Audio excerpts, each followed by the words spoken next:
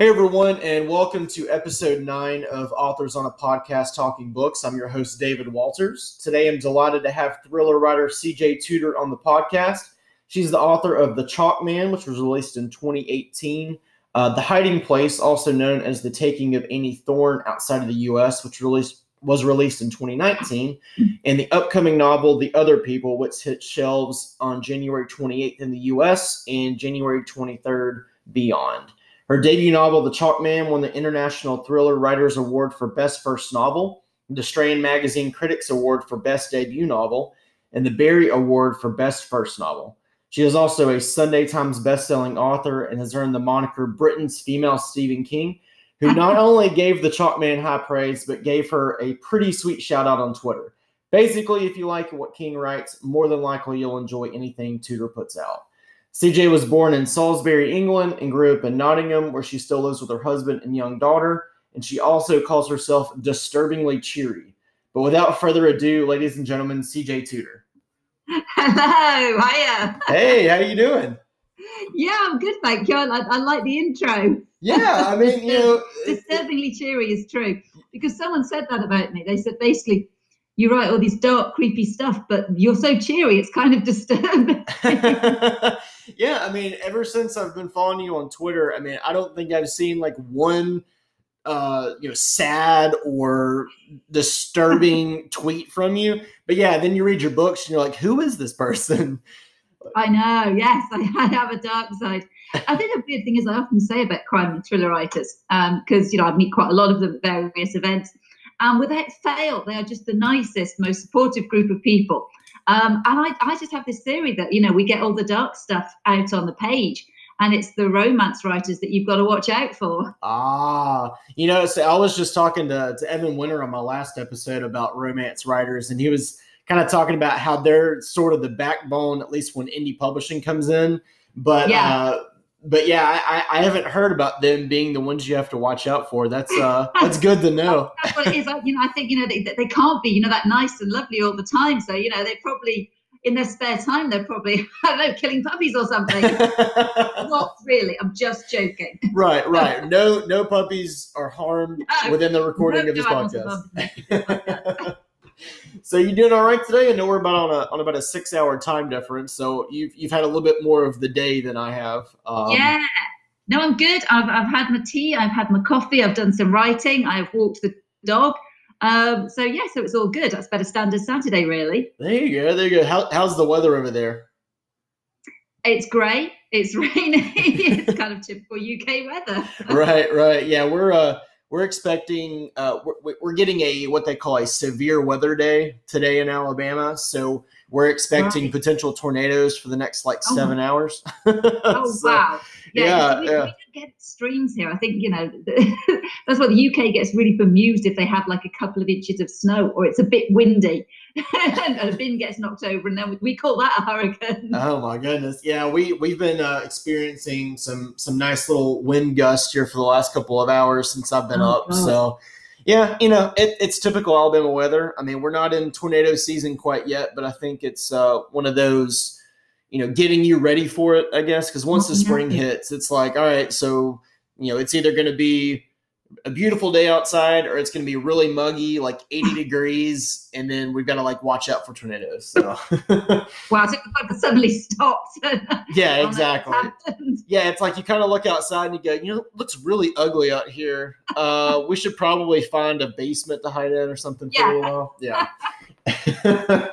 Well, great. Well, first off, thank you so much for coming on. I've obviously been enjoying your books for a couple of years now, and we've been following each other on Twitter now for a couple of years. But it's always great when a new book of yours is announced, because I try to get to it ASAP.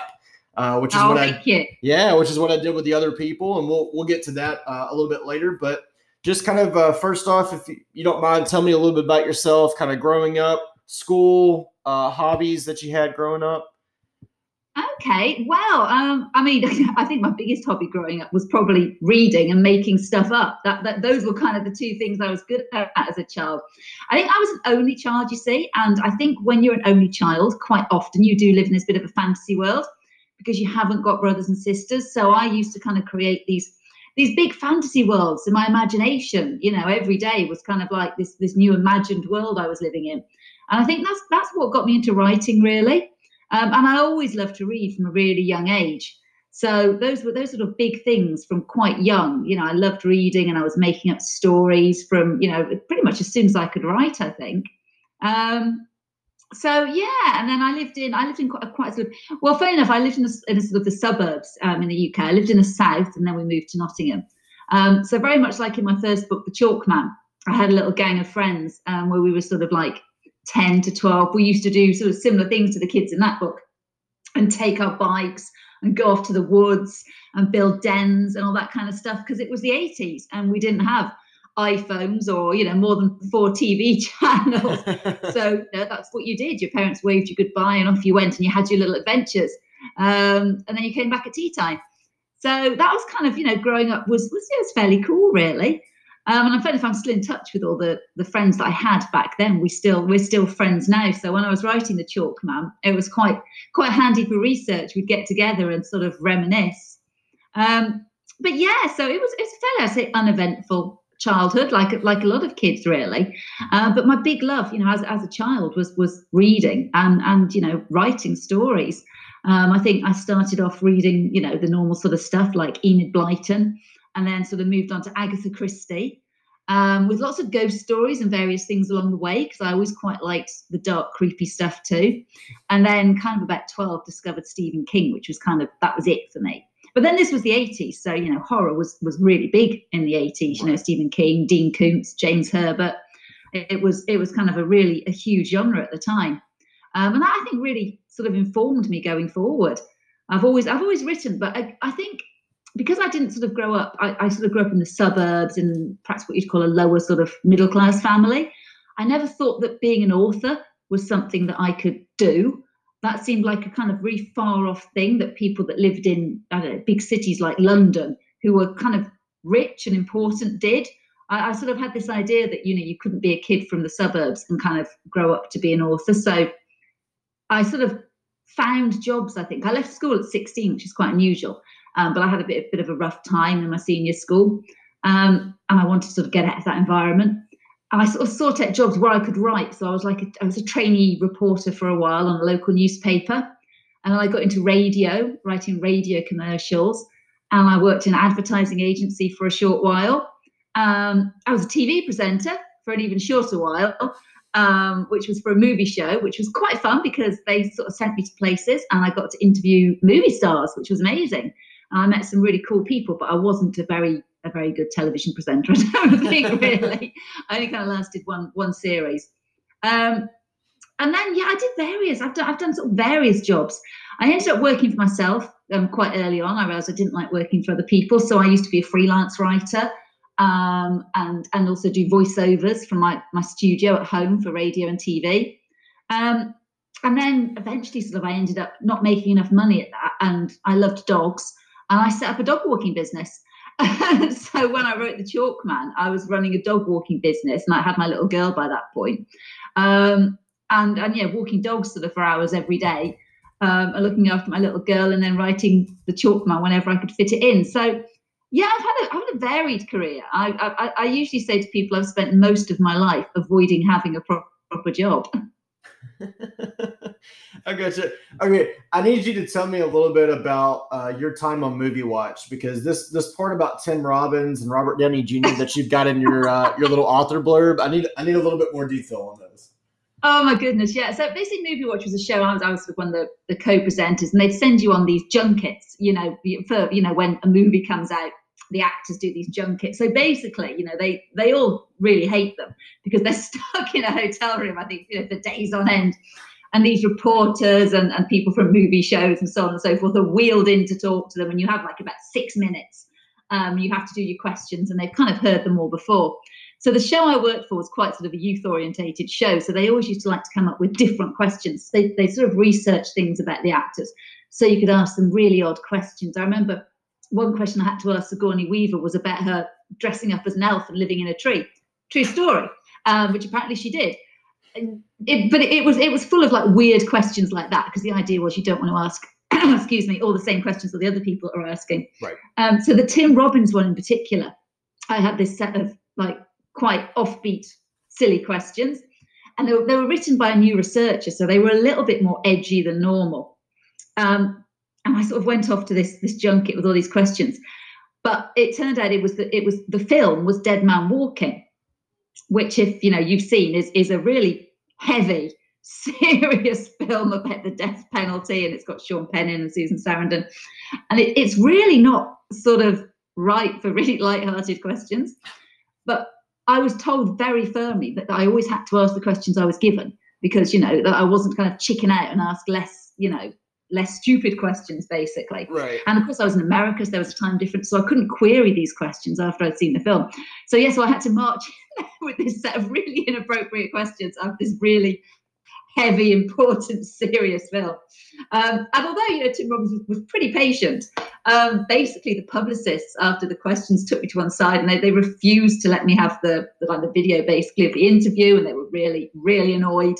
And it was absolutely mortifying, because I love Tim Robbins, and I was absolutely mortified. And I think that with the benefit of hindsight, I think, now I'm much older, I think, oh God, I just should have changed the questions and not worried about what the producer said. But yeah, it was absolutely awful. There was a question in there that was about Susan Sarandon's breasts. I actually just, even now I can feel myself going, oh my God, I can't believe I asked that question. So that was awful. But yeah, I also interviewed Robert Downey Jr. I can't remember what the movie was for now, actually. And I can't even remember the context, but I think it's probably fair to say that this was when Mr. Downey Jr. was still partaking of things other than, should we say, perhaps water and soft drinks, because he was pretty wired when I walked in there for this interview, and I can't even remember why. I asked, I think, a relatively innocuous question, which involved him saying, for some reason, deciding he was going to take his top off, and then inviting me outside for a cigarette. So it was all a little bit weird, but it's all experience, isn't it? So yeah, it was fun. And I normally tell my Robert Downey Jr. story to pretty much anybody who asks. I tell them if they don't ask. But yeah, I mean, I was 23, so it was exciting and interesting, and yeah, kind of weird at the same time. But yeah, all experience is good experience. Yeah, exactly. And it sounds like you've had, tons of experiences, and those lead to fantastic stories. So you must just be the life of parties. I don't know. I think most of my friends have heard this, but they're like, oh, no, God, don't tell the Robert Downey Jr. story again. We've heard it. We've heard it. You get that one person that comes over that hasn't heard it, and you've got the crowd of other people. Oh, gosh.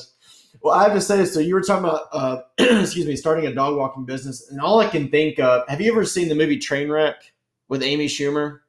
Oh, no, I haven't. Okay, so they made a fake movie inside of that movie called The Dog Walker with Daniel Radcliffe, and he's just walking around with like 12 dogs attached at his waist, and that's all that I can imagine, because it says right here that you're walking over 20 dogs a week, but I can imagine them all being tethered to you at once. Well, I was, but actually with our business, because the sort of business I ran was that all the dogs used to get individual walks. So I didn't used to do a lot of group walks. So I used to spend a lot of my time darting around from place to place, picking up dogs and doing their walk, and then driving somewhere else to do another walk for another dog. So it's not as lucrative as doing group walks, but in the area where we lived, that was kind of what the owners wanted. They liked their dogs to have their individual walk. A lot of them weren't good with other dogs, the dogs I walked, so they couldn't really be walked in groups. But it was still a bit chaotic at times. Yeah, it was fun though. I love dogs. I love animals. And I enjoyed my business. I enjoyed doing it. I mean, it wasn't so hot when it was chucking it down and you were out for 6 or 7 hours a day in the rain. But the dogs loved you. Goodness gracious. So you talked a little bit about when you were growing up. Obviously, you were kind of influenced to get into writing by King and Kuntz and so forth. Yeah. So were they what truly inspired you to write, or did you always think I really enjoy what I read, so maybe I can try my hand at it? Or did you just one day go, I want to try to put some words to a page, see what it sounds like, and see if I can continue on? I always used to write. I used to write poems and all sorts of things when I was quite young, sort of 7, 8, 9. And then when I went to senior school, I really got interested in sort of darker, creepier stories. And I think, yeah, even at sort of 9 or 10, I was writing quite creepy stories. I used to get sort of like ghost stories and things from the library, and I read lots of classic kind of ghost stories and that sort of stuff. And also at my senior school, I had an English teacher called Mr. Webster, and he very, very soon sort of started encouraging me and saw that I had an aptitude for writing stories, and I loved writing stories. And he lent me sort of books like The Turn of the Screw and The Woman in Black, those sort of classic gothic sort of stories, because he knew I liked writing sort of dark, creepy stuff. And that was even before actually that I'd sort of picked up my first Stephen King book. But I think the difference by picking up the King book was sort of seeing that translation of horror and thriller and creepy stuff in sort of the here and now, the sort of the present day, and in sort of quite ordinary suburban settings. And that sort of really appealed to me. And of course, in most of King's books, a lot of King's books, you tend to have kids or young people as main characters quite often. And again, that sort of really, really drew me in. And I just sort of started devouring those books. But it is strange, I couldn't really tell you where my interest in dark, creepy stories really, really comes from, because my parents are completely normal. My mum won't even read my books. It's too scary for her. But I was always really quite interested in those dark, creepy things. I think kids can be quite macabre. I do remember when me and my friends used to go to the woods and build our dens and things. We used to tell each other creepy stories. We used to do the whole thing of trying to scare yourself. And there's always some urban myth, about some creepy man in the woods or something. Mm-hmm. So I think, kids do that type of thing. They're quite macabre. They're quite interested in dark things. And then sometimes you just don't lose that as you grow older. Right. Some of that just could be coming from being a child and having night terrors or thinking a monster's under your bed or in the closet. And you just kind of, you get over the fear, but then it's still there. And then you start, playing games where you're trying to find the dead body or something. And you kind of do when we were in the woods. I mean, we would have been thrilled to bits if we'd found a dead body. But we kind of always wanted to find something horrible in the woods. Right. Because, you go out there, nowadays when you go in the woods, you kind of go into it for the beauty of things. And when you're younger, you go out to find something. You do. And, woods can be, these woods we used to go to, they probably weren't even that big thinking back. Mm-hmm. But to us, they were these big woods and they was creepy and there could have been anything in those woods. Right. How kids' imaginations work. And also kids don't kind of see the danger and stuff, do you? Because I remember as well as going to the woods, there was like this, there was a building site over the other side of the woods, because at that point, I think they were starting to develop the land there. And we used to go around that when it wasn't at weekends, when there was no one there, and climb around this building site. And thinking back about it now, it was really dangerous. And we could have easily killed ourselves. But I think kids like things that are kind of an adventure, don't they? They kind of skirt the edge of danger. There's something, I think you are sort of kind of drawn to things that are a bit scary or dangerous as a child. Right. I think it's all about curiosity. Definitely. Yeah. Because as you grow older, you're like, well, I kind of want to be in my safe little bubble. Don't really want to get out anywhere where I'm going to get lost. But like when you're a kid, it doesn't matter. Nowadays, especially like in the US, you don't, at least I feel like you don't see a lot of kids kind of out and about doing what I used to do when I was younger, or what you used to do when you were younger. But I kind of hope that my kids will have that sense of adventure. Granted, I don't live in front of a vast amount of woods anymore. We're a little more in the city now, but yeah, it's one of those things where you just always want to search out and find something. I can remember when I was still in elementary school, I would walk out into the woods and there was this abandoned car that was kind of next to like an old campsite. And I always thought that was really neat. And so I'd always kind of like go out there, and it was one of those things you see in movies with kids where they, go hang out in the old abandoned car and read books and bring their card collection or whatever. So I think it's very, very much attracted to that kind of dark stuff, and I think perhaps you don't lose it that much as an adult. I honestly still, if it's a bed, not in our bed at the moment, our old bed, you couldn't put stuff underneath.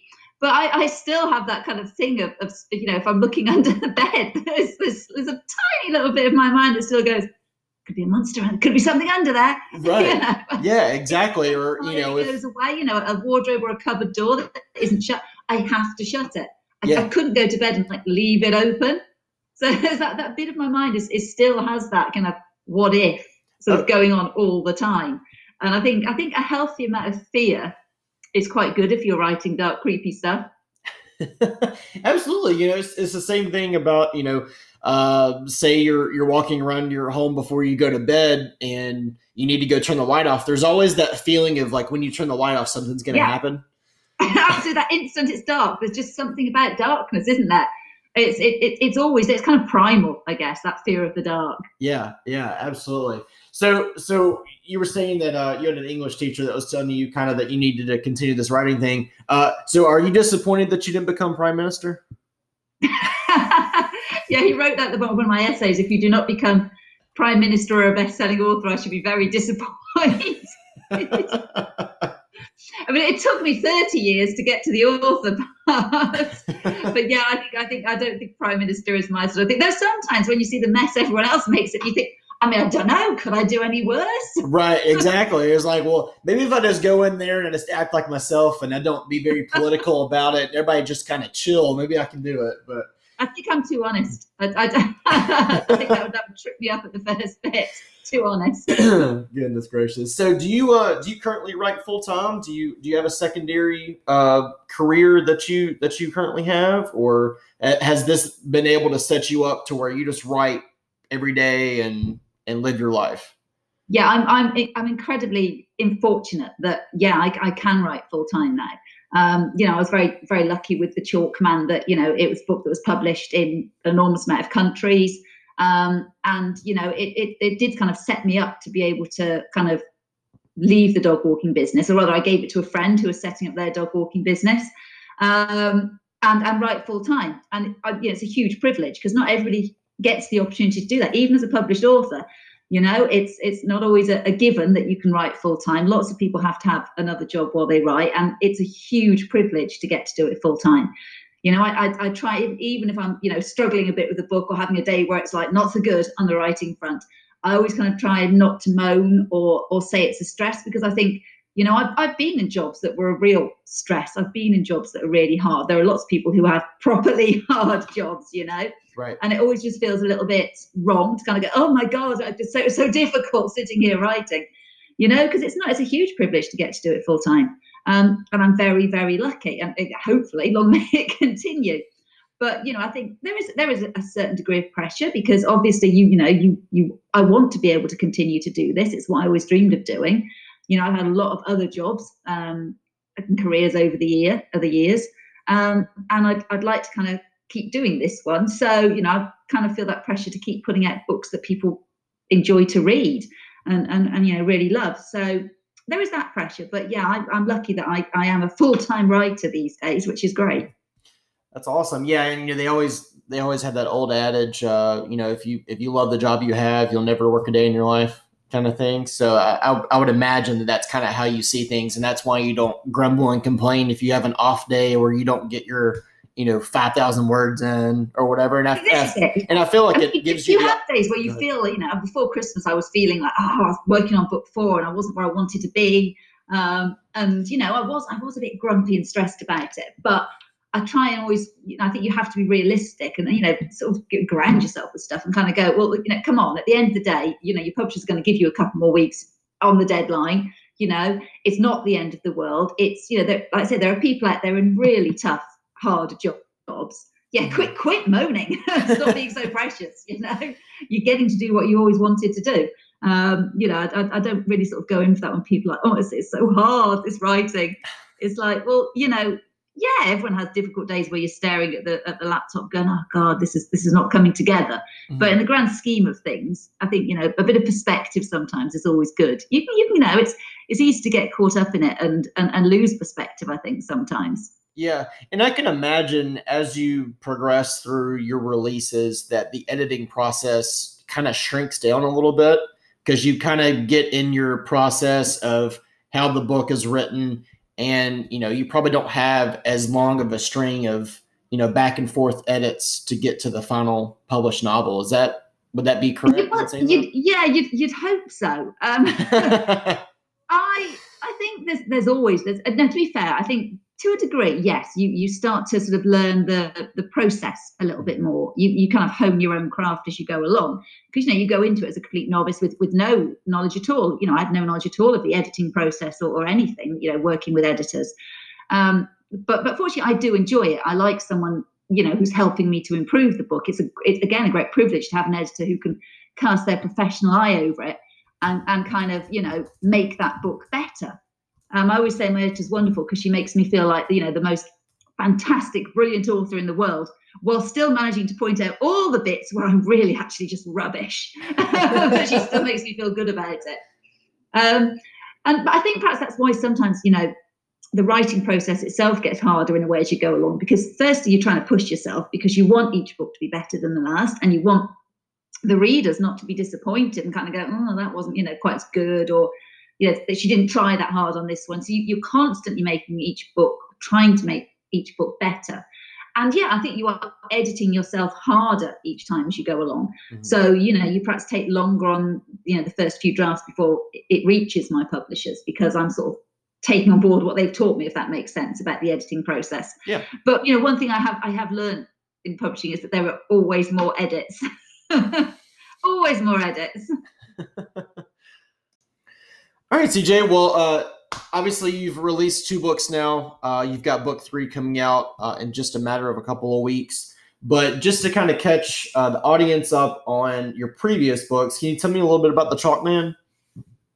Yes. So The Chalk Man was inspired by a box of coloured chalks that a friend bought for my little girl's 2nd birthday.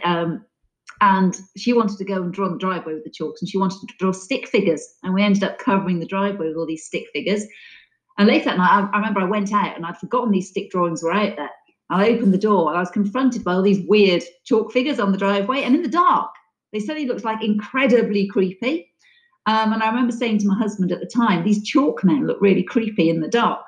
And that was kind of the starting point for the book, because I just thought the chalk men, which became the Chalk Man, there was something kind of creepy in it.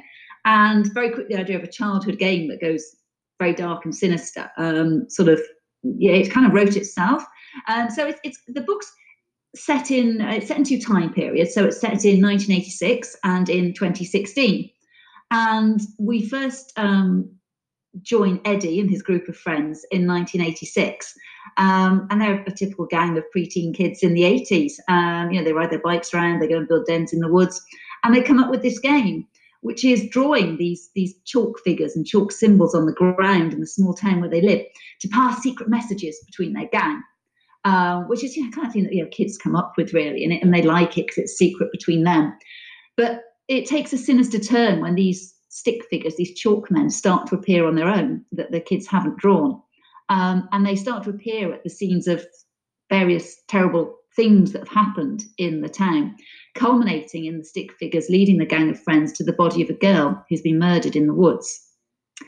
30 years later, we rejoin Eddie. He still lives in the same town. He thinks the past is behind him, that the perpetrator, the murderer, has been caught, and all that is very much in the past. And then he receives a letter which contains just 2 things: a drawing of a stick figure and a piece of chalk. And very soon he starts to realise the game they started all those years ago as children was never really over, and someone wants to play again. Oh. Even after reading it, that still sounds creepy. That's kind of the Chalk Man. Okay, and then obviously that was released in 2018. So now on to 2019, we've got The Hiding Place, or everywhere else around the world, we've got The Taking of Annie Thorne. So would you mind telling me a little bit about that? Yeah, sure. I mean, so if the Chalk Man was very much inspired kind of by my childhood and the things that influenced my childhood as a sort of a preteen in the 80s. So it's very much a homage to things like Stephen King and films like The Goonies and The Lost Boys and all that sort of stuff about kids getting into dark adventures. So that's kind of really where the Chalk Man sits. The Hiding Place was inspired when I went to school. I went to school at a small mining village in Nottinghamshire. Just during and after the miners' strike in the UK, which was quite a bleak time for all of the mining communities. And of those villages were left, excuse me, really kind of devastated after the miners' strike. A lot of them became very deprived and run down. And of course, all the pits were closed. And where I used to live, there were lots more mining villages. And I used to walk my dogs when I was a dog walker over what used to be a former mining site, which had kind of been redeveloped and all the sort of the mining stuff taken down, and it was being turned into a country park. But I always used to walk over it and think there was something quite bleak about it still.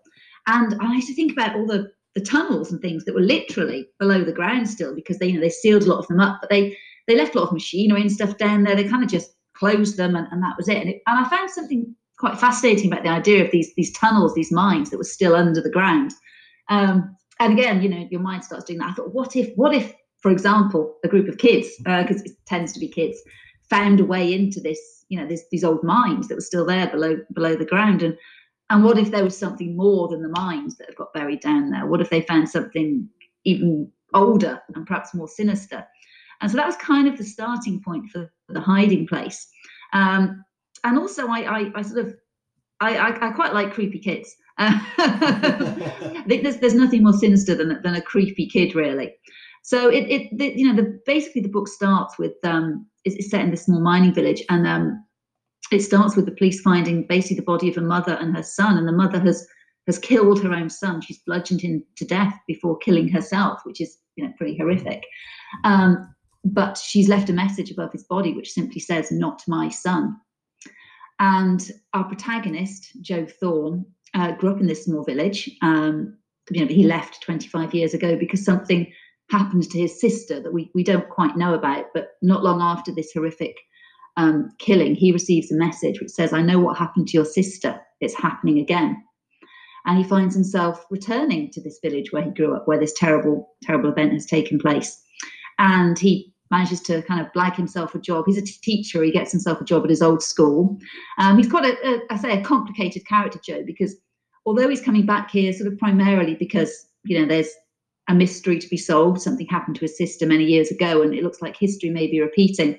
He also has gambling debts that he's trying to get away from. He owes some not very pleasant people some money, and getting back to this small village, he thinks he can kind of hide out there for a while also investigating what's going on in the village.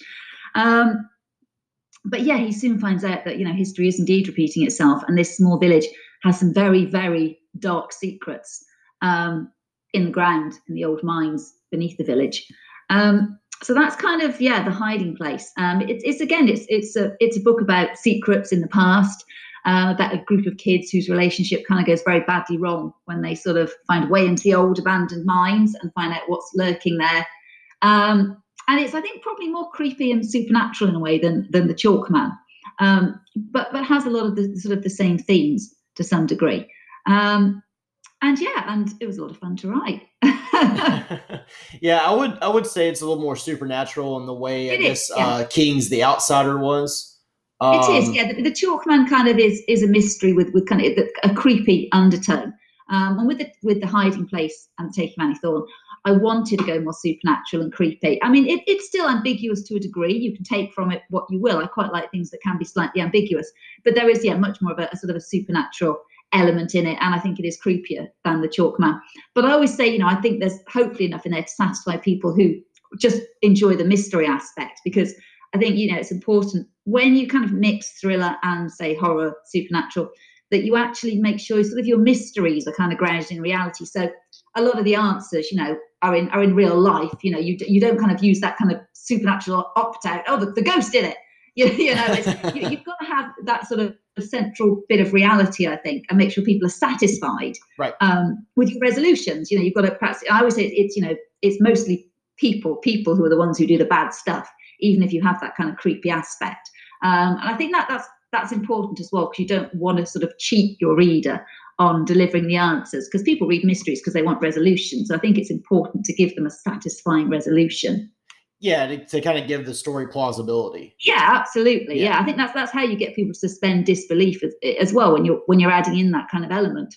Is it's important to make your environment and your setting and your characters and sort of the mundane things as realistic as possible. Because if you can ground people in that reality, they're more likely to suspend disbelief when you kind of go off into a slightly darker or creepier tangent. Yeah, absolutely. And for those in the audience that haven't been introduced to CJ yet, definitely start with The Chalk Man. But if you want to read her second book, in the U.S. it's called The Hiding Place, and in the U.K. and beyond it's called The Taking of Annie Thorne. Just so you're not confused, it is two separate covers, two separate titles, but it's the same book. Same book. Now, kind of still talking about that. I do a lot of audiobooks nowadays, just with how busy life gets, and the easy ability to just kind of put headphones in your ears and go. Did you have any sort of influence into getting Richard Armitage to do the audiobook for The Hiding Place and then now on for the other people? No, I didn't. But I'm really pleased.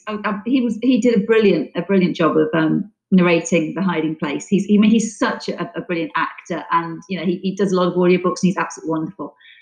So I was thrilled when he did. He was happy to do the other people as well. He was a big champion for The Hiding Place, and he tweeted about it a lot and was really supportive.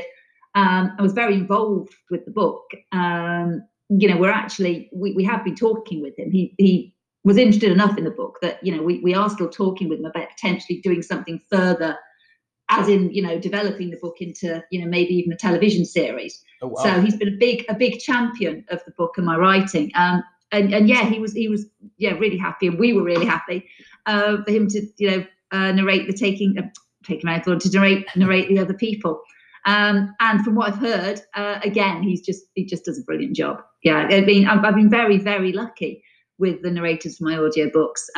It's thrilling, and it's a strange thing when you go into the studio and you hear sort of this actor speaking your words that you've written. It's really odd. I can imagine. Yeah, and I still think I'll probably have to get a copy of the audiobook for the other people, even though I've read it, just because I love listening to him talk. I mean, I got the audiobook for The Hiding Place, and it's just phenomenal. And if you guys don't know who I'm talking about when I say Richard Armitage, since this is mostly a fantasy podcast, Thorin Oakenshield from The Hobbit. That's pretty much his best known role. So that kind of gives you a heads up. So that's who's narrated those audiobooks. But now that we've kind of gotten to the other people, obviously it comes out in a couple of weeks. I read it. It was one of my top reads of 2019, even though it publishes in 2020. And I've already kind of said that it's probably going to be the #1 thriller of 2020, even though it's a little early, but I loved it that much. Well, thank you. No pressure. Absolutely. Right. And I actually just saw the other day in an email from Penguin Random House that I had a blurb come out with kind of in the praise sheet alongside like Alex Michaelides, John Mars, Harlan Coben, which I thought was amazing. But I basically blurbed it and said that it was for fans of The Silent Patient and The Chain, but also Alex North's The Whisper Man. I thought it was kind of like a perfect mix of those books. And those books are also phenomenal. They all came out in 2019. Yeah. But CJ, if you wouldn't mind, tell us a little bit about the other people and what we can expect. Yeah, well, the other people, I was kind of like going into things, sometimes talking about the idea that started it, because it was when I was asked about this probably a year ago when The Hiding Place came out. I was talking about book 3 then. And I said the inspiration sort of behind it was I was driving home one night. Well, we were driving home from seeing relatives. We were stuck on the motorway. It was dark. We were stuck behind this kind of beaten up old car that we'd been sitting behind for ages in this really slow moving traffic. And I was sat behind this car just staring at sort of the rear window of this car, which had lots of stickers on it, lots of faded, kind of quite just a really eclectic selection of old stickers. And my mind started to wander, and I started to think, what if, which is where most books start, right? What if a face appeared in the rear window of that car right now? What if it was someone who was being taken against their will? What if it was someone in distress in that car sort of in front of me? And what would I do about it? And then my mind started ticking on a bit more, and I thought, that's interesting. But what if it was, what would make it more interesting? What if it was someone you knew? This really random occurrence, someone you knew in the back of the car being taken against their will. And then sort of my mind tumbled down the darkest rabbit hole. And I started thinking, what if it was your child? Your child's face appears in the rear window of a car in front of you, a car you've never seen before. Your child shouldn't be there. They should be at home in bed. and their face appears in the rear window of this beaten up old car and calls for help. And then the car takes off and you can't catch it. And so that was really the starting point for the book, because that's where the book quite literally starts, with the father driving home from work, and he sees the face of his daughter appear in the rear window of this beaten up old car in front of him. And she mouths one word, "Daddy." The car takes off. He tries to chase the car. He loses it. He stops. He calls home, thinking perhaps he's been mistaken. Perhaps he sort of imagined it. And he calls home and he finds out that something terrible has happened, which I won't sort of perhaps go any further there. But we rejoin Gabe, the father, sort of 3 years later, and he's a broken man. He's obsessed. He spends his days and nights driving the motorway, searching for the car that he believes took his daughter, even though everyone else, including the police, believe that both his wife and his daughter are dead, but he refuses to give up hope. Along sort of the way of his journey, there are other characters. There's a character called Fran and her little girl Alice, and they're also driving the motorways, but they're not searching, they're running from a group called The Other People. And Fran knows what happened to Gabe's daughter, and she knows what will happen if this group ever catch up with her and Alice. And there's also a waitress called Katie who Gabe encounters, who sort of she works at a service station. She becomes something of a confidant for him. But yes, in the background is this shadowy, sinister group called The Other People, who basically they say they know what loss is like. They know what it's like to lose a loved one.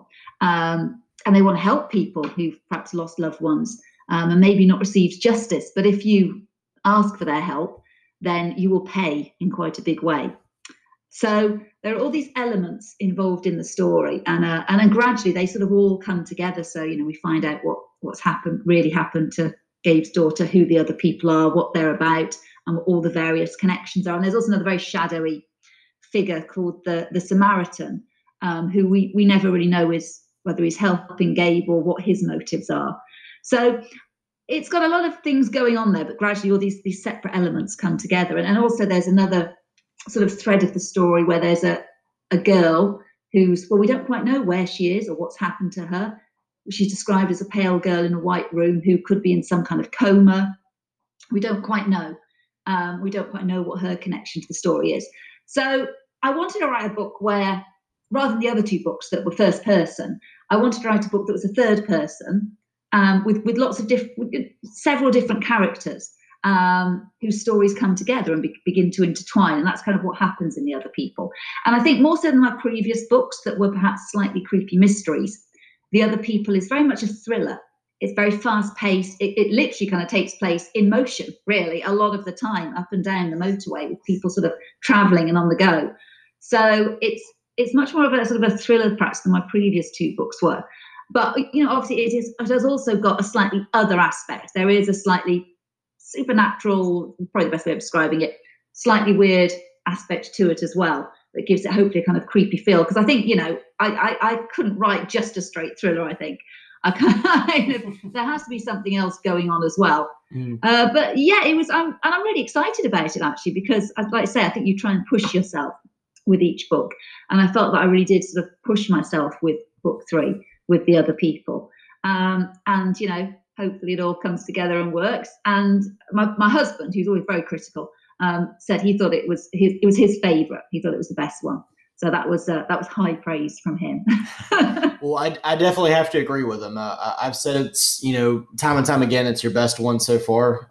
Thank you. Obviously I'm ready for what comes next, but since this one's not even out, we're going to continue to loop around on it. But so tell me a little bit about your writing process, especially with The Other People. But I know you touched on it a little bit, you kind of see something and then you bring an idea around it. But do you typically bring characters to life first, or does the plot have to gel before you even begin fleshing those characters out? How do you kind of start your books? They normally start with a what if. It might be something I've seen that my mind starts just turning over. Sometimes it can just be a phrase, that I think, yeah, there's something in that. It could be a place, something I've seen, something I've read. Just one little thing, like, as I say, that following that car, or the chalk drawings with the chalk man, or walking over the old mining site. That's where ideas tend to come from. Mhm. And then once I've got that idea, what I normally do is I sit down and I write a first chapter. I get the first line and then I see where it goes. Quite often, if I'm in the middle of writing another book, if I've got an idea, I like to get the first chapter down. So, for example, I'm still editing book 4, but I have started to write the first chapter of book 5 because I had an idea and I wanted to get it down. And then I like to see where it goes. I'm not really a planner. I don't sit down and write lots of chapter plans or character plans or any of that business, or even have post-its or anything. Mm-hmm. I just start and I see where it goes. And then my characters kind of start to come to life. I kind of bring them in. And I think it grows organically. I mean, I know some people can't write like that. Some people have to have very detailed plans before they even sit down. For me, if I planned out the whole novel, I would just absolutely be bored to tears by the time it came to sit down and write it. I couldn't do it. Mm-hmm. Because for me, the fun of writing is not knowing where it's going to go. Mm-hmm. It's almost, and I always think perhaps if I'm surprising myself, I come up with interesting tangents as I go along, go, oh, what if this happened? Then hopefully that's surprising for the reader. And of course, it changes. I mean, the problem with writing that way, as I'm finding with book 4, which is particularly complex plot-wise, is that, you can get halfway through a book sometimes and go, oh, have a really good idea about the way a plot should go or a twist, and then think, oh God, now I'm really going to have to go back and rewrite a load of stuff in the beginning if that's going to happen. And you spend a lot of time editing. I mean, my editing process is, I can get the skeleton of a book down really quickly, but my editing process takes a long time because my editing is really pretty much rewriting, if that makes sense. It's really going through the whole book and getting it all to hang together. So, but I couldn't write a different way. I think you are either a plotter or a pantster, as they say. You either like to plot out your books or you just like to start writing and see where you end up. And that's how I enjoy to write. It means there's a lot more work in the editing and making sure it all hangs together. Mm-hmm. But for me, that's the process that works for me. I get that skeleton down there and then I just have all the various bits I can play with. I'm a big believer in that sort of saying you can't edit a blank page. It's like, get it all down there, even if sometimes if what you're writing is terrible. It's absolute rubbish. Just keep writing because there might be some gems you can pluck from it further down the line. And sometimes, you just have to write a chapter that isn't very good just to get you to the next bit. And you can always go back and improve on that. So you have to put it to one side. I think if I sort of deliberated on every chapter and every line, every paragraph, I would never ever have written a book. I would still be on the first chapter. So obviously, the other people takes into account more points of view than your past 2 books. Did you find that easier to bring those all together than you did with kind of like a 2 timeline setting, or did you find it when you got to the editing process, you're like, how in the world am I going to tie all this together in the end? Tell me a little bit about that process. There were points when I was writing the other people that I did sit there. Normally it's about the 200 word mark this happens, where I sat and thought, I'm not going to be able to make this work. It's just, this isn't going to happen. And you get really a bit stressed about it. It's like, how people are going to expect me to finish this book and I have no idea how I'm going to make it all tie together. Even though I had a vague idea. There are points where you go, how can I get them? Because quite literally in the other people, there is a lot of how do I get this person from here to here in that time? I have to get them from there to there, and somehow they must, their worlds must collide. I know far more about the M1 motorway and all the rest stop service stations than any sane person should know, because again, I wanted to make it, realistic in terms of the traveling times of getting from one place to another for it all to work. There were bits where I was, tearing what little hair I have out over it. But then there's always a tipping point, I think, where you suddenly things start to slot into place, and it kind of all sort of goes sort of downhill, not downhill in hopefully a quality way, but you reach that really tough bit, and then it just starts to slide into place. And usually I've found that with all of the books so far, you just kind of have to kind of break that back of it, and then the various bits start to slot into place, sort of like a jigsaw puzzle. And I think whatever sort of format you take with writing a book, whether it's just a single first person narrative or it's third person, different viewpoints, two timelines. They all present challenges in their own way. I mean, I think sometimes writing a first-person narrative, just a straight first-person narrative, can be difficult because you've got to create a variety in pace, a variety in perspective, so it doesn't become too kind of one note. So that's your challenge with the first-person narrative, kind of keeping it interesting and not, as I say, just one note if it's just one person. Two timelines is quite fun in one way because you can break from one and create cliffhangers in each timeline. But at the same point, your challenge there is to make sure that one timeline isn't more interesting than the other, so people aren't kind of skipping one to read the other. And the same with sort of multiple perspectives as well.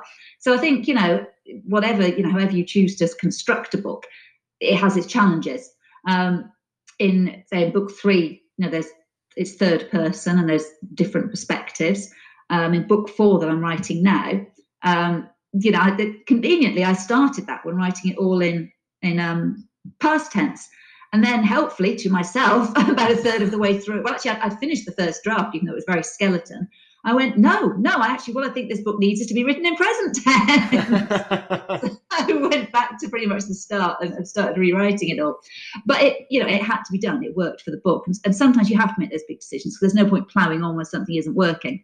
I think you have a gut instinct sometimes if something isn't working and isn't right for the structure of the book.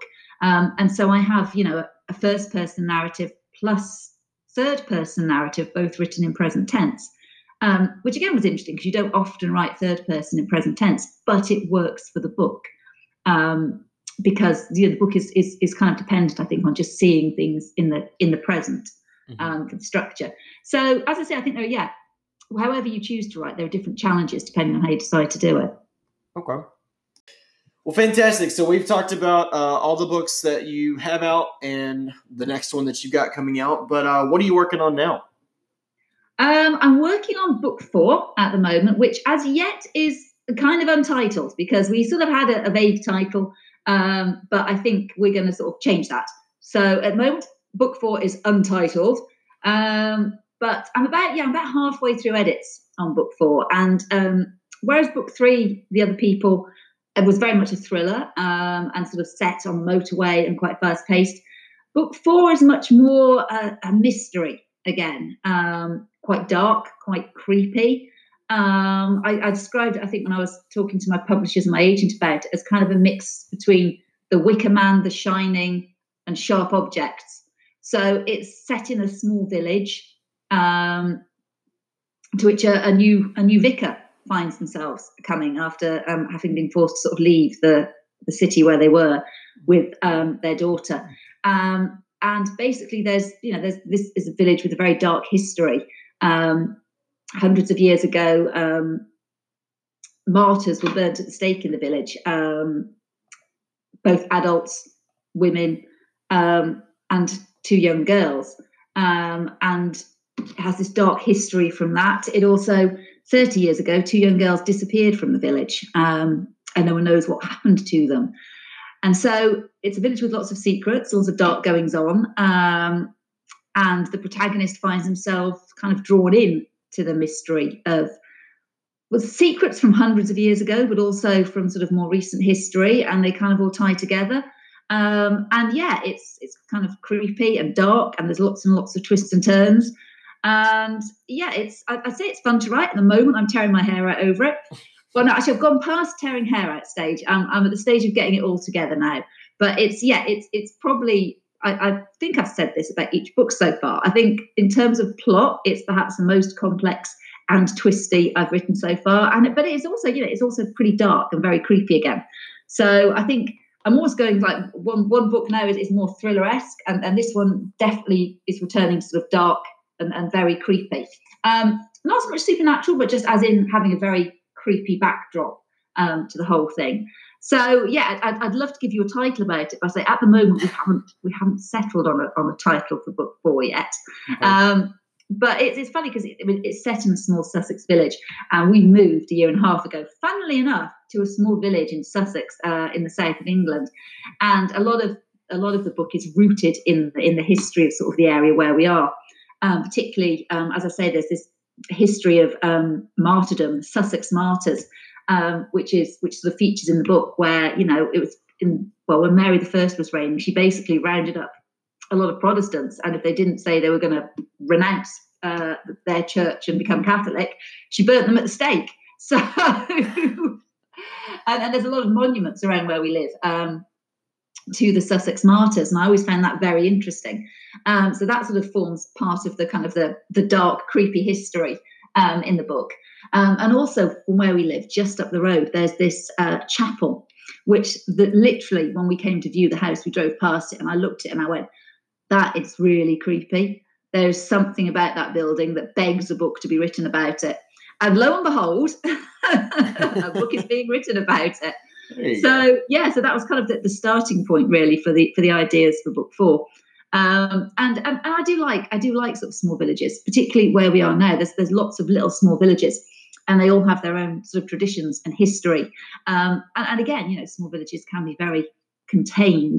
And I like that kind of like sort of small setting with dark history.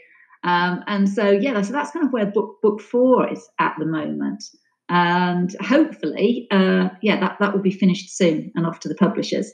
And we will have a title. I hope soon. Yeah, absolutely. So you mentioned you had written or were writing chapter 1 of book 5. So do you typically write one book at a time, and that's how it's going to be? Or do you sometimes have more ideas and you decide you want to write 2 at a time? I know some authors will write multiple, in a setting, but it sounds like you kind of typically stay to one book, jot an idea down, go back to the book you were, already currently working on. Is that kind of your process? Yeah, I can't concentrate fully. I couldn't concentrate fully on 2 books at once. However, I will if I've got an idea for the next book. I normally, I always say I'm not faithful to the book I'm working on, because I'm normally getting excited about the idea for the next book when I'm partway through the one I'm working on. But then I quite like that as well, because I think that gives you something, to sort of look forward to, if that makes sense. You're like, when I've done all the edits on this one, I could start the next one. So I have already sort of jotted down the sort of the opening of book 5, and I kind of know where I'm going with that one. And again, each book you like to do something different with. So, if in some ways book 4 is perhaps more of a creepy sort of gothic dark mystery again, book 5 for the first time will feature a serial killer. So I've not done serial killers yet, but obviously there are many other aspects to the story. It's not going to be kind of straightforward.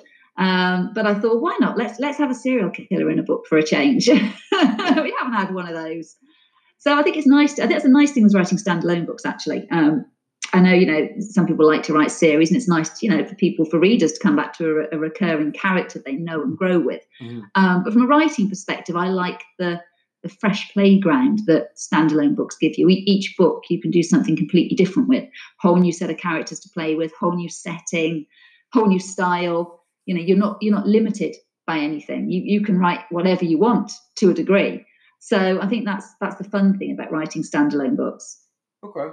And I assume, just based on the track record of when books release, that it's probably scheduled for like a January, February release in 2021.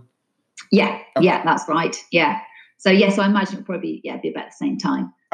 When book 3, The Other People, is out, I've got some bits to share about book 4. Not a title yet, but I have some other stuff to share. Okay, well, we'll definitely be on the lookout for that. So apart from your writing, anybody that you would recommend that people take a chance on? Or are there any books you've read lately that you just can't stop talking about? I'm a big fan of The Whisper Man by Alex North. I loved that book. I thought that was absolutely great. We talked about 7 Deaths of Evelyn Hardcastle, which I think is the 7.5 Deaths of Evelyn Hardcastle in the US. There's a half death extra in there for some reason. I'm not quite sure why. By Stuart Turton. That's brilliant. That's a very, very clever book. I really enjoyed The Silent Patient this year. I thought that was there are very few books where you get what I call a proper twist, mm-hmm. because in most thrillers and mysteries, what you actually get are reveals. They're not necessarily twists, but that has a genuine twist, I think, partway through, that surprised me, and I kicked myself that I didn't get it. I was really annoyed with myself that I should have got that one. I really enjoyed that. And I loved Samantha Downing's book, My Lovely Wife. If you haven't read that, it's brilliant. It's basically kind of husband and wife serial killers, but it's really clever. It's very darkly funny as well, and really twisty. Just such a good book. And again, that little bit different. And her second book, I think, is coming out soon this year, called He Started It. And again, that's another really, really great book. It's sort of about this group of 4 siblings who are going on this road trip after their grandfather dies, basically to fulfill his final wishes, to repeat a journey they did as children with his ashes, in order to secure their inheritance. But this is the most dysfunctional, psychotic group of siblings you could kind of hope to meet, who would really, any of them, do anything to get their hands on the cash. And again, it's another really, really good book. I really like books that are slightly different from your traditional psychological thriller or mystery or domestic noir. Mm-hmm. I think within crime, you've got a huge potential to do whatever you want with it, really. As long as there's some kind of crime, you can set it wherever you want and play with it in lots of different ways. So, I really like it when authors do something different with books. And I'm a big fan of dark humor as well.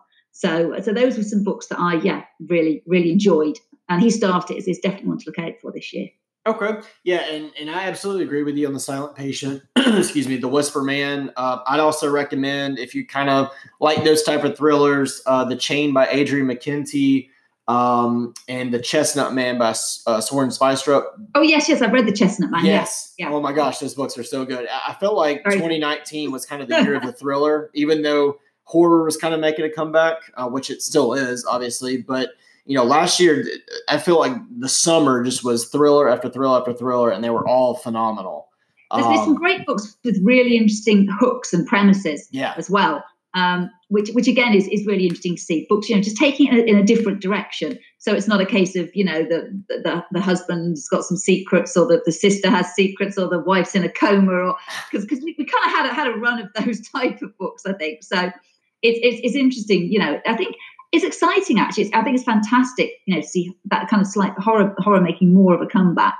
I think it's interesting, and pure horror, not even sort of crossover sort of thriller horror, some proper creepy books. Right. And personally, I'm sort of thrilled by that, because I know when I started many years ago trying to get published, I was told quite bluntly by one agent that what I was writing, that kind of mix of horror thriller, just wasn't publishable. Mm-hmm. And they sort of basically said, we can get you published if you kind of lose all the creepy stuff and just write a straight thriller. Right. And I did try, and then eventually I went, can't do it.